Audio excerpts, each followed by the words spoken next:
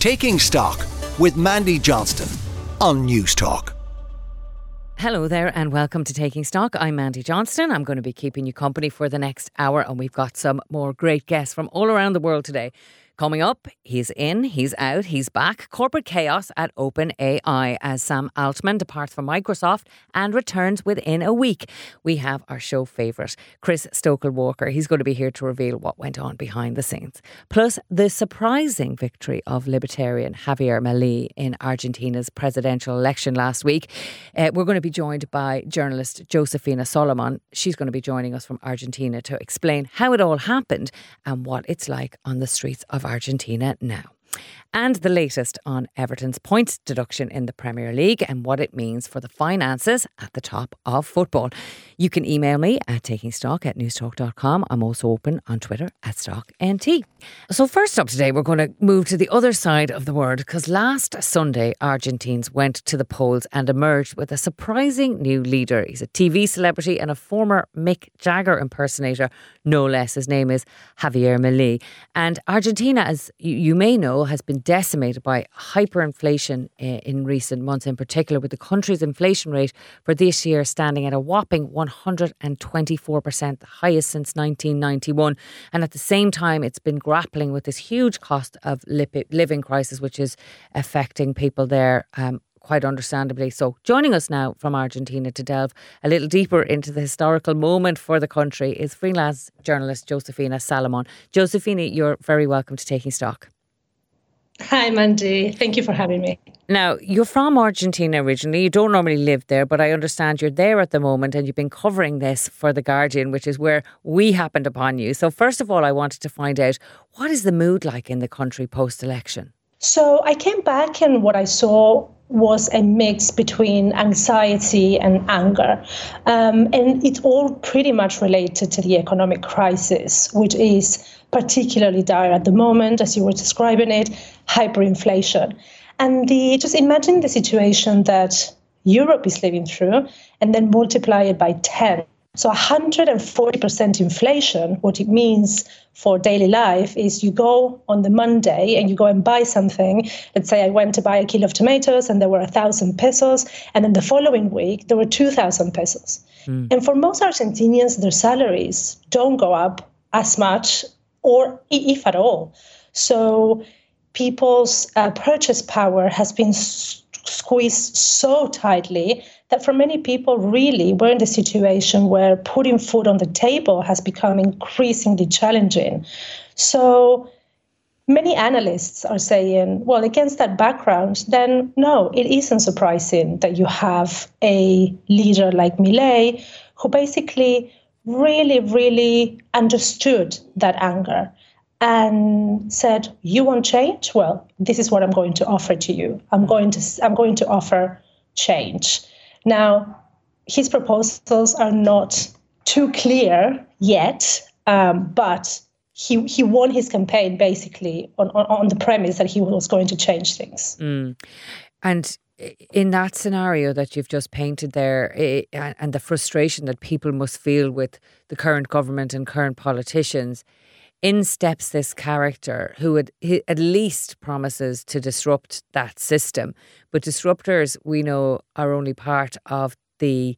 we only ever see one part of the story where they disrupt something, but they also want to recreate a society in their own sort of vision. So what was he proposing and what policies was he putting forward to try and say to people, okay, I understand your frustrations, here's how I could fix them? The interesting thing about this character is that he showed there were many versions of Milei throughout the campaign. The one thing that is very particular about Argentina is that the electoral process is very long. So the campaign originally started back in February. And Milei is going to take office in December. So it's nearly a year of campaign. So which is extremely long. So normally what happens is you see politicians change and kind of test messages and test proposals, and in many ways adapt those proposals to what people are really reacting to positively, right? So in the beginning, Milei came to the kind of surface as this very kind of loud and very outspoken character around 5 years ago. And at that time, nobody really thought that he had any chance of becoming first a politician, let alone the president. So I am still surprised by saying it, and I think this kind of expressed the general feeling over here, even for people who voted for him. We still can't believe that this happened. But just going back to what happened this year, he used to be this TV personality. He's an economist, so he used to analyze kind of the current affairs and the way that Argentina was run. He's an extreme liberal, so he believes in a very small state. He doesn't think that the state has any business in organizing society or helping those who are more marginalized, which in Argentina is around 40% of people. So that discourse, in many ways, really rang true to a percentage of the population here who do believe that the state does too much for people, even on things like social aid for people who, for example, don't have jobs or are struggling to put food on the table. So the state has a really big role. In many ways, it is a role that is similar to the role that the state has in Europe, let's say. And there is a really long tradition of that in Argentina. But liberal politicians have been blaming that and have been saying that that has been the cause of many of the economic problems that Argentina has. So when he came out against that and with the proposal of making the state smaller, and that means slashing public spending in every category, including social aid, public education, public health, in all the different categories, that really convinced a large part of the population. Well, half of the country kind of backed that and thought that that was a good idea.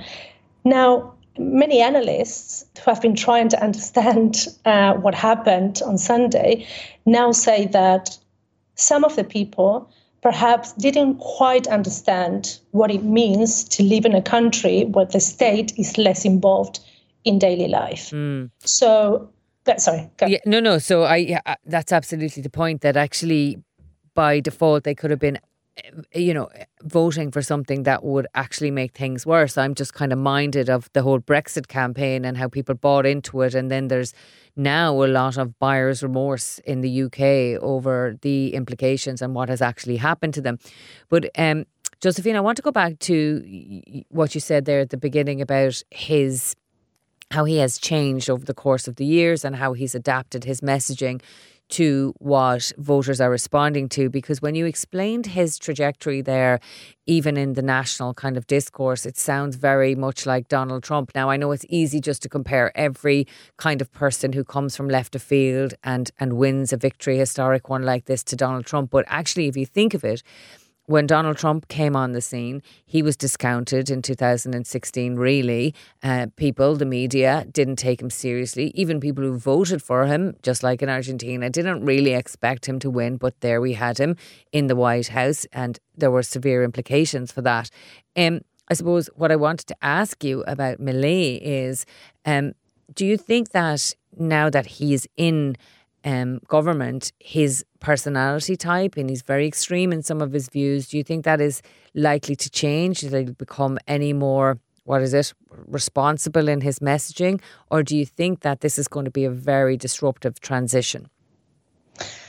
I think that is an excellent question. And it's precisely the question that Argentinians are asking themselves right now. The one thing that Milei did and managed to do very surprisingly, incredibly surprisingly, that I think that is similar perhaps to what Trump did, is that he managed to create a new political base that either wasn't there before or that we didn't see. The one thing that surprised me, so on the Sunday of the election, I went to cover the Milei supporters, right? I wanted to understand, I had been covering them before, but I wanted to understand more of the feeling.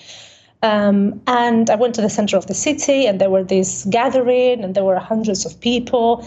very happy. Obviously, their candidate won. And I spoke to a lot of people, and the vast majority of them said that that was the first time, young and not so young, right? It was the first time in their lives that they had participated in any kind of political event on the streets. And you have to remember that this is a country that has a very rich political history. So people here are very politicized. Everybody, or lots of people, participate in politics. Politics is an issue of conversation, and people are involved in political parties, and demonstrations are a big thing, and people go on the streets.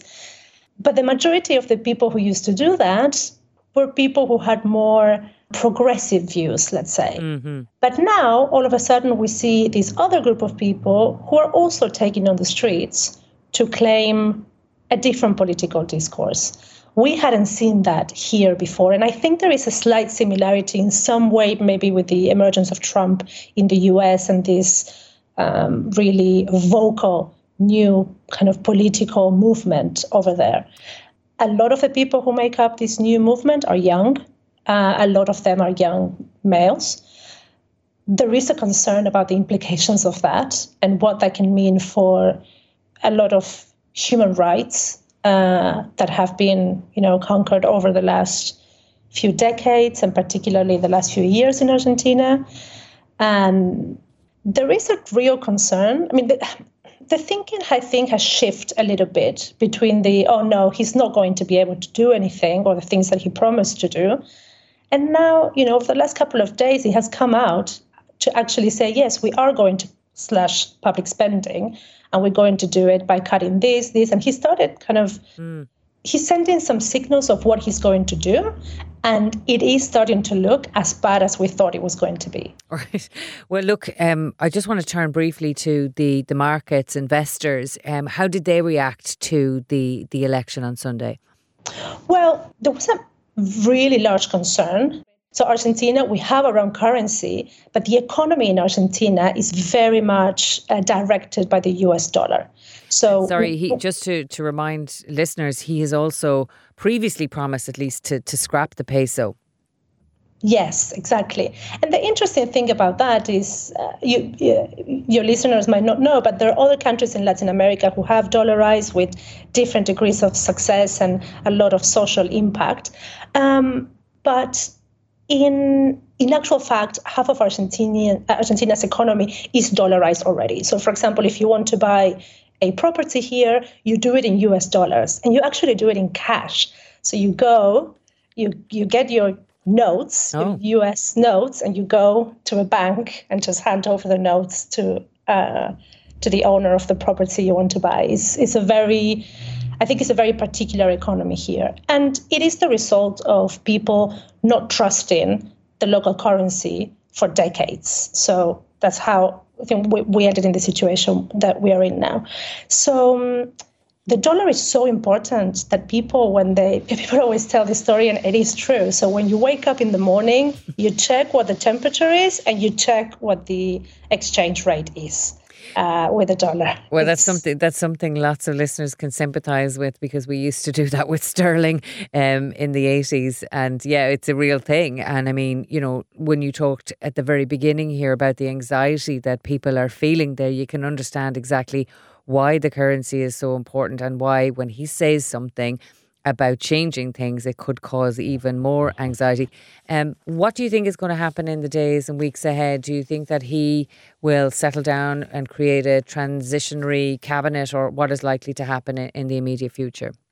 Well, we know for sure that he's putting together a cabinet that includes members of previous more liberal administrations. So he is bringing in people who have experience in government, but who have his same mindset. So public spending is going to be slashed. We know that. He's already saying that inflation is likely to continue to go up for the next at least 6 to 9 months, and that he knows that is going to increase the poverty rate.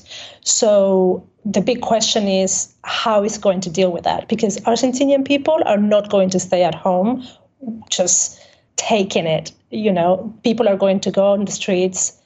Unions aren't going to stay at home people are going to go to the streets and protest and demand that their lives are improved. Well, Josefina, it's been fascinating to get your insights from the ground there in Argentina. So thank you very, very much for taking the time to be with us today. That was Josefina Salomon from Argentina explaining about the aftermath of last week's election. Josefina, thank you very much for joining us today. Thank you, Mandy, for having me. Thanks. You're listening to News Talk's Taking Stock. Now, Everton were docked points in the Premiership last week. So why are so many Premiership teams now facing the dock? After the break, I'll be joined by Martin Lipton of The Sun to discuss. You're welcome back to News Talk's Taking Stock. I'm Mandy Johnston. Now, for our next item, take a little listen to this. It's all over. Everton have won the FA Cup. Dave Watson, the captain, who has inspired his team to victory. Manchester United, the favourites, have been beaten by the underdogs. Manchester United, for whom the season had promised so much, well, it's now ended in bitter disappointment. The campaign without a trophy. Everton, bottom of the Premier League, back in the early part of the season, seemingly on their way down. Well, they've survived relegation and now they've gone on to win the FA Cup. That was, of course, the victory celebrations when Everton Football Club last won a big competition back in 1995. Well, last week, the football club were hit by a 10-point deduction after an independent commission's ruling. The decision could put Everton's season in serious jeopardy, and it will no doubt have other clubs scrambling to check their balance sheets. So what was the motivation to go after Everton, and what might be next for other clubs? To answer all of that, I'm joined now by Martin Lipton, who's chief sports reporter at The Sun. Martin, thanks for being with us again today. My pleasure. Now, Martin, we had a big discussion about this issue last year when Man City were in the fray, but I think it's important to point out, first of all, that this particular ruling about Everton was an independent ruling on Premiership rules. Can you just explain to us what the ruling was and what effect it could have on Everton Football Club? Well, quite simply, every club under Premier League rules has an obligation to basically to limit its losses. And you're allowed a loss of £105 million over 3 seasons. That doesn't include money spent on stadium building and all these sort of infrastructure costs. There's extra latitude for the long-term implications of the pandemic, etc. And Everton bust the limit by 19.5 million. And it's quite interesting because at the time they were charged, Everton were in complete denial and insisted they'd done nothing wrong and they'd be proven innocent. And then they actually admitted the charge at the hearing, although they claimed that their losses were only 9.7 million over the permitted level. And under the rule book, that was a breach, and the independent commission, a 3-man team of lawyers headed by a senior King's Counsel, imposed the penalty. The Premier League was asking for effectively a 9-point penalty, which was a 6-point starting point for breaking the rules, plus 1 point for each 5 million breach, and the breach was under 20 million, so that's 3 times 1 point, so that would have been 9 points. But the Commission actually determined that they were not going to listen to that they were going to look at the whole evidence and impose a fitting penalty for the offence. And as you say, Everton were still trying to get that 19 million excess down by petitioning for that. But this is an independent ruling and they have said what they've said. Now, lots of Everton fans cried foul last week then, particularly because they were citing the Manchester City case, this was one charge against them. They've got 115 charges against them. It's easy to say it's much more complex as an issue, but is it really fair play to punish one team immediately and allow the other investigation to go on for months and years? Well, basically, yes, because the investigation will go at the pace it goes. But, there will be another independent committee to hear the case against Manchester City. But even at the outset of that, we knew it would take some time, a considerable amount of time, to get even to the hearing. Everton's case, they were charged in February. The hearing wasn't until October. That was 10 months. It wasn't as if it was an overnight thing then. In fact, the Premier League clubs collectively voted a rule change in the summer, where now what's seen as a simple case, and Everton's was basically a simple case because they bust a particular limit, must be dealt with within 3 months of the charge being laid. So the timescale has actually been shortened going forward rather than lengthened. But City is a very different issue because of the scale of the allegations and also the vehemence of their denials. They insist they have done nothing wrong. That's to be tested in the tribunal. But also the length of period of time over we're talking about things that took place over a 6-year period, or allegedly over a 6-year period, whereas Everton was an offence when they handed in the accounts, which didn't meet the Premier League's satisfaction at the end of last year. By the sounds of your response, and I don't want to put words into your mouth, but you sound like you think that this was a fair outcome for Everton. But what consequences could it have, not just on the league table, but for their potential commercial partnerships? Look, I think first of all, the proposed deal to sell Everton to the conglomerate of 777 partners, which I'm not convinced will actually be passed by the Premier League, but that's a separate issue. The value of that deal will now go down. They will drive a hard bargain. They've already made it clear that they were going to take any potential penalty imposed on Everton into account into the final purchase price if they can come to that agreement with Farhad Moshiri to buy the club.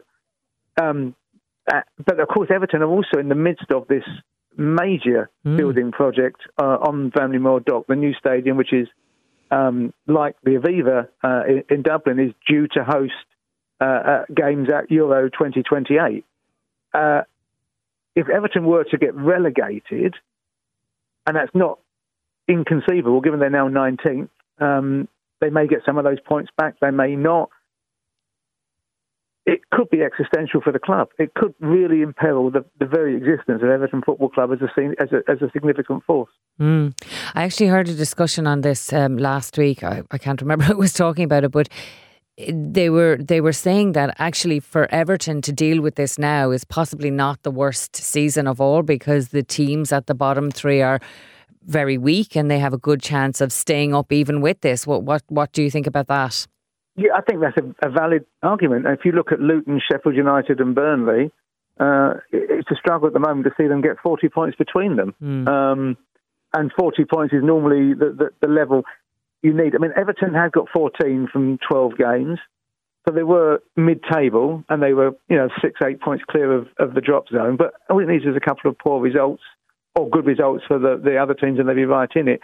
They need to get some points on the board swiftly, or this could become a real anchor for them, dragging them into the bottomless pit of relegation because of the consequences. I still think they're probably enough in that squad and the way they're playing at the moment to be okay.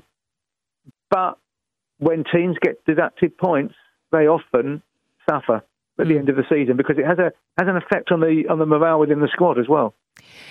Yeah, but it can also rally their support, and they have a very strong support base anyway. But if you'd said to anybody at the beginning of this season, look, Everton are going to be deducted 10 points and they may still survive, I probably wouldn't have believed it. I don't think many people would have. But anyway, let's broaden it out beyond Everton, Martin, because I really just want to get your view on what are the other clubs who could be looking at this going, who's next on the list and what implications is it for them? Because it does send out a really strong signal that these independent panels are going to apply these rules very stringently now.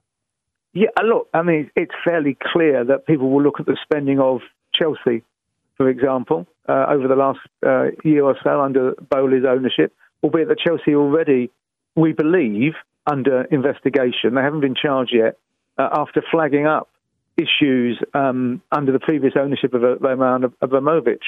So they could be in significant trouble. Obviously, Manchester City, I suspect that if these charges against City are proven, points deductions will not be sufficient. There will be a massive fine into 8 or 9 figures, and I suspect also relegation. That only if they are proven to be correct. And City obviously will, vehemently denying all of the allegations. But I think every club has got to have a look at how it spends its money. I've no idea what Nottingham Forest spending been like, but I look at it from the outside and think, crikey, that's an awful lot of money for a club with limited resources. And other clubs too. I mean, there are certain clubs who we know don't spend a lot of money. Luton have not spent anything really. They've decided to take their Premier League hit, get relegated, and use that money to build a new stadium effectively, which is an interesting approach. But others will always gamble. You know, one of the things interesting, one of the clubs who are looking for compensation off of Everton are Leicester, who were relegated last season, one place below Everton. But that's Leicester, of course, who won the Premier League famously in 2016. If Leicester had not been promoted the season they were promoted from the EFL, they would almost certainly have had a massive points deduction from the EFL for breaching the Football League's financial rules. But because they were in the Premier League, they weren't investigated. So clubs are always going to gamble and hope they can get away with it. That's the nature of sport, I think. And it is like pulling a thread in a jumper, because where does it begin to unravel and where does that end? Because you can have players who are challenging clubs. And if you just look at the Manchester City issue and the 115 charges there and the breadth of that, everything from financial to their dealings with Europe and managers and all that kind of stuff, like how far can they be relegated? And then where does the cutoff point start for other teams challenging them for the Premiership in any one individual year over the last 8 years? It's a very difficult one. It's why I think if they are found guilty, there will be a single punishment in a single season.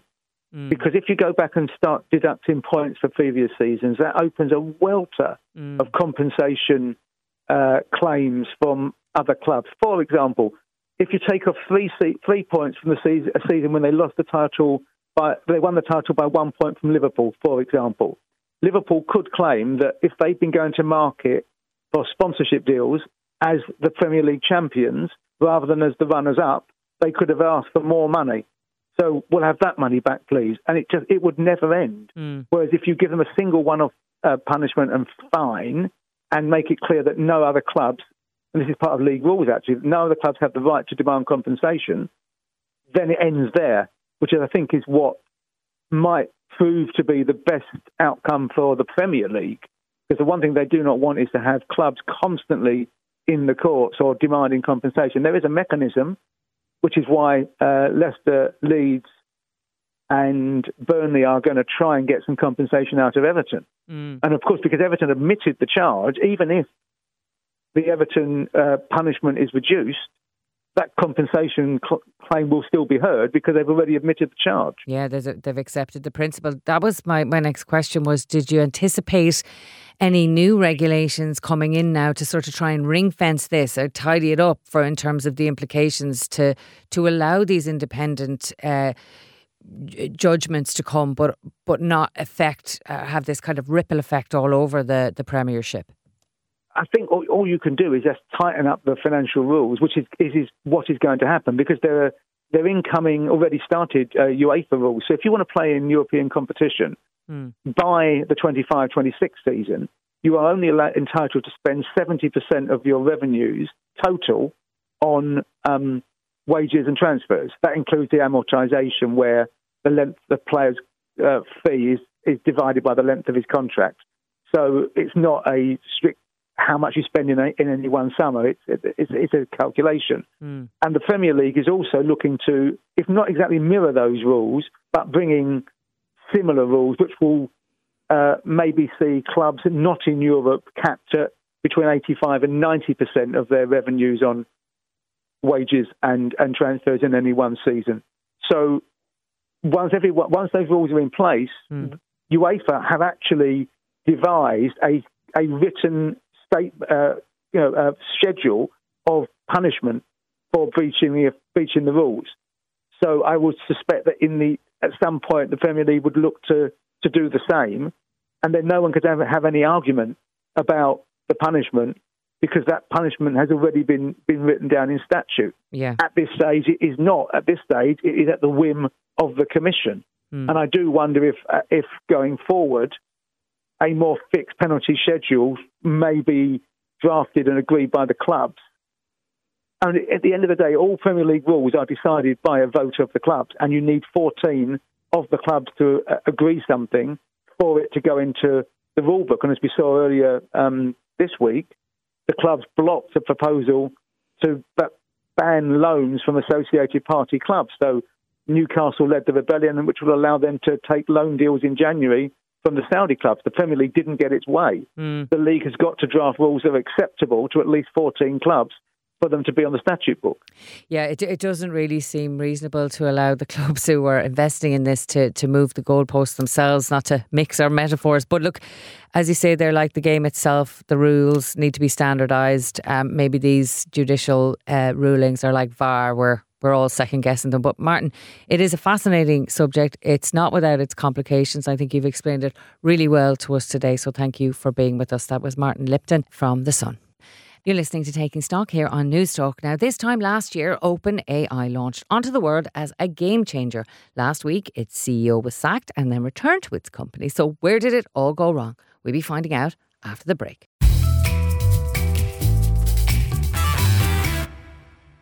You're welcome back to News Talk's Taking Stock. I'm Mandy Johnston. Now, for over a week now, AI, largely regarded as the hottest commodity in Silicon Valley, has been dominating the headlines after sensationally outing its CEO, Sam Altman. He was sacked. He was hired then by Microsoft, and now he's back in the company. So it's all really played out like something from a soap opera. And joining me now to get a better understanding as to why Altman was fired in the first place and what lies ahead for him and for OpenAI, I'm delighted to be joined by show favourite, journalist Chris Stokel-Walker. Chris, you're very welcome back to Taking Stock. Thanks for having me, Mandy. Now, Chris, you were here last year when this was first launched, explaining to us what ChatGPT was and also what OpenAI was. And it was funny because one of the first conversations we had was about how this would challenge and jeopardise people's jobs. It's ironic that one of the first people who got ousted from AI over artificial intelligence is the CEO. Can you just tell us, in your view, because there's lots of scenarios and theories around, what actually caused him to be fired in the first place? Yeah, and this is the important thing, is we still don't yet know, nor do actually the people within OpenAI, more than 700 staff members who eventually revolted, and we'll probably get onto that in a little bit. We understand that there is some sort of dispute that went on between Sam Altman, who is one of the founders and the current CEO of OpenAI, and some others within the organisation, including potentially the board, which is a non-profit board designed to try and keep in check the for-profit company, and also potentially one of those members of the board, a guy called Ilya Sutskever, who is OpenAI's head of super alignment. Now, that's a little bit of a technical, jargony term that also has a little bit of PR put into it. Essentially, Sutskever's job was to try and keep in check the development of artificial intelligence so that it didn't run the risk of kind of overawing humanity and enslaving us all, which is actually a questionable thing that could happen. Not everybody believes that is actually a risk, but it seems like there was some sort of disagreement between the two.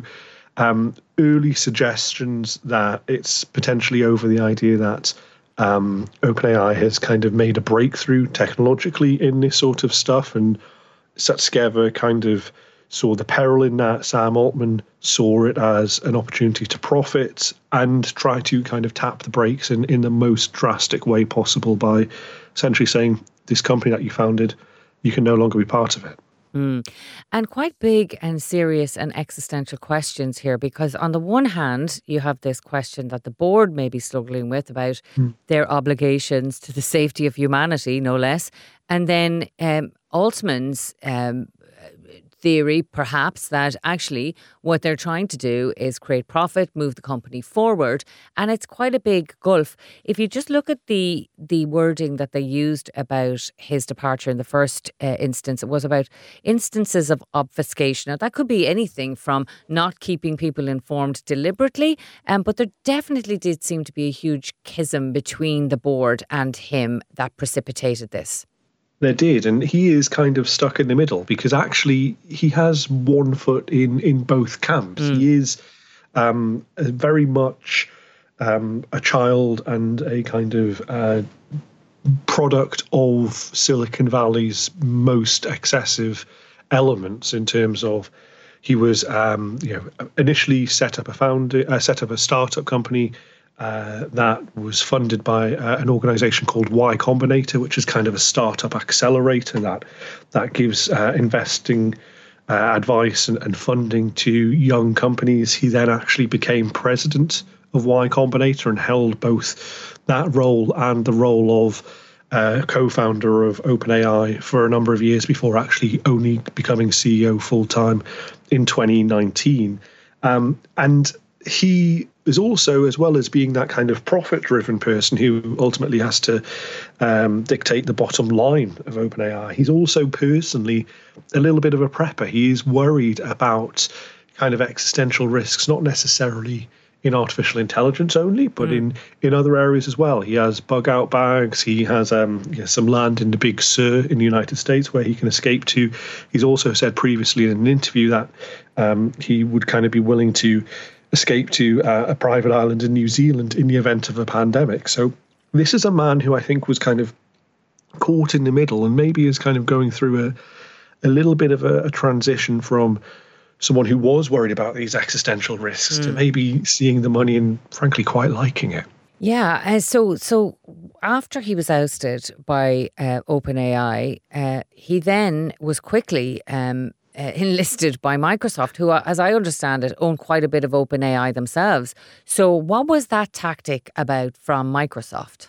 Yeah, this is where the story gets a bit silly, Mandy. So, Sam Altman was deposed, was replaced by OpenAI's chief technology officer, Mira Murati, for a couple of days. And then there was a second replacement CEO put in place, Emmett Shear. In that time, Sam Altman and Greg Brockman, who was his deputy, someone who's been with him basically since the start of OpenAI, they both were tapped up by Microsoft, who are essentially the biggest investor in OpenAI, have ploughed more than $10 billion, up to $13 billion into the company, and are essentially sort of fully bought in to OpenAI's success. Yet they were willing to provide Altman and Brockman with essentially endless funds to set up a competing AI lab within Microsoft and to bring over any staff who felt loyal to Altman. So this was a really bizarre situation where for a period of time, Microsoft, one of the biggest tech companies in the world, was kind of riding two competing horses and trying to keep them both happy. Obviously, Altman was seen as very, very significant to Microsoft, but also at the same time, they had recognized that they'd invested all of this cash into the success of one company that powers a lot of their AI technology. And so they felt they had to keep going with that as well. If you're just tuning in, folks, you're listening to Chris Stokel-Walker, and we're speaking about the ongoing crisis at a corporate level in OpenAI.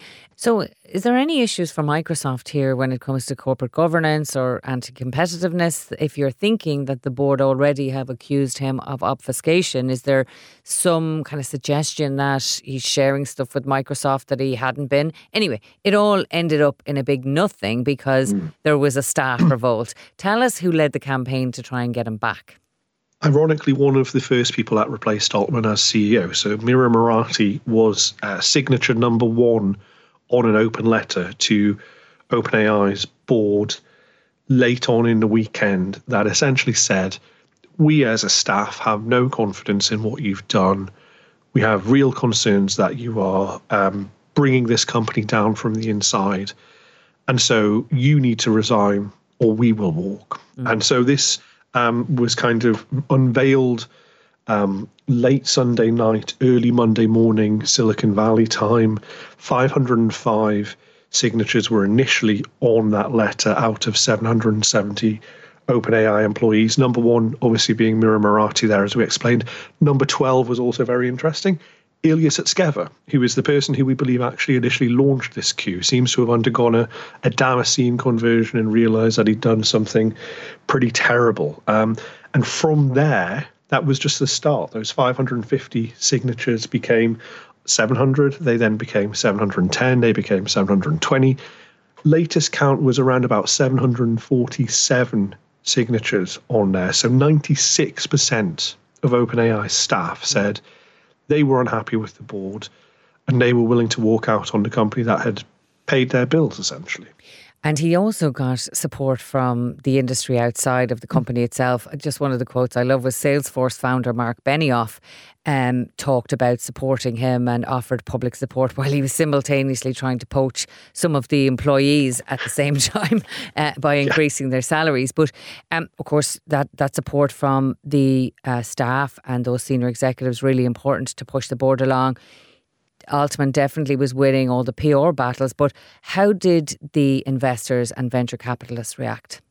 They were hugely unhappy as well. Vinod Khosla, who is the first venture capitalist to buy into OpenAI back in 2018, 2019. Essentially, they were initially funded, for a little bit of a brief history lesson, funded and founded in 2015 with the support of Elon Musk, who was there keen, happy to see an open-sourced alternative that was a non-profit. When OpenAI started to diverge from that, Musk had a big falling out with them, pulled all the funding, and so they were forced to go out into the investment market. And Vinod Khosla was one of the first to back them. And he said also over the weekend, look, you're making a mistake here. Sam Altman is really quite a special talent. He's done some pretty incredible stuff with OpenAI, and backing him is important, and sacking him is, frankly, a terrible thing to do. Yeah, just turning to Altman himself for a moment. Look, there is that adage in work that nobody is irreplaceable. Does he fit into this cult of CEO that we see in Silicon Valley? Is he that impressive? Is it the salesman or is it the technology side, or a bit of both? It's a little bit of both. He is much more a salesperson and much more business focused than he is academically so. I mean, he can certainly talk about AI and the technology behind it and do so from an area of authority, but he didn't complete his studies at university. He dropped out in order to found that company that was initially funded by Y Combinator. And so he is very much more business minded, I think, than he is academically minded and technically minded. But we knew he was impressive, and we knew that he was very much a mover and a shaker. You don't get, frankly, to be the president of Y Combinator, which is one of the main Silicon Valley organizations, without doing that. And he did it incredibly quickly as well in a young career. He's only 38 still. But I don't think we realized quite how much sway he had over his staff until this weekend. It is kind of a messianic cult, it turns out. He's got some kind of resemblance to Steve Jobs, the late Apple icon. And I use the word icon because he held a number of different roles in terms of the executive at Apple. But he really was kind of larger than life and larger than the company. What he said went when it comes to Apple in terms of design decisions, business decisions, and still kind of holds a sway over what Apple does now, even nearly a decade since his death. And it turns out that Altman actually seems like a very Steve Jobsian character in that he has engendered enormous loyalty amongst his staff to the extent that they thought, without him, this company just doesn't exist anymore. Putting himself in a very powerful position. I have to say, Chris, I was surprised at the number of staff. 770 doesn't seem a great deal of staff for a company with this proliferation or prominence, I suppose, in the world landscape when we're talking about this business, which is going to potentially affect humanity. I know that you've been watching AI very closely, so just for the final question today, maybe can I just broaden it out beyond OpenAI a little and that company? Looking at this a year on, how is AI positioned now? You know, is the competition real for them? And how do you think this episode, incident or issue, whatever you like to call it, will actually affect them in the marketplace? I think in some ways, if you'd asked me that question on Saturday last week, I have said to you, well, OpenAI is in real trouble here because there's an opportunity for competitors who, frankly, have all been competing only for second place to step in, because there was a period where it did look like an $80 billion company, that's billion with a B, was going to go down the tubes. And Microsoft would have benefited enormously from that, as would also some of the other competitors. And one of them is a company called Anthropic, which was actually founded by 3 people who left OpenAI over sort of similar concerns that profit was being put before people several years ago, and they stood potentially to leap in had this happened. Now that the dust has settled, now that Sam Altman is back, I think they're still dominant. I think actually they are weirdly even more dominant than they were in the past. There are still significant questions. Why did Sam Altman initially get fired? What does that say about him as a corporate leader? And what does it say about OpenAI and how much we can trust them in general? But they are still, by some distance, the number one player in this market. And more importantly than that, the bar to try and remove Sam Altman in the future just went up several-fold. It's going to be very difficult for anybody to move against him going forwards because, frankly, nobody wants to repeat the incidents of this last week. And so in that case, you have to think, well, this is kind of OpenAI's world and it's going to shape it. And when we're talking about a ubiquitous technology like AI, that has huge ramifications for us. It's Sam Altman's world and we're just living in it. Well, look, we may not have seen the end of this particular saga, but thank you very much, Chris, for enlightening us as always. That was Chris Stokel-Walker, tech journalist. Thank you very much, Chris, for being with us today. Thank you.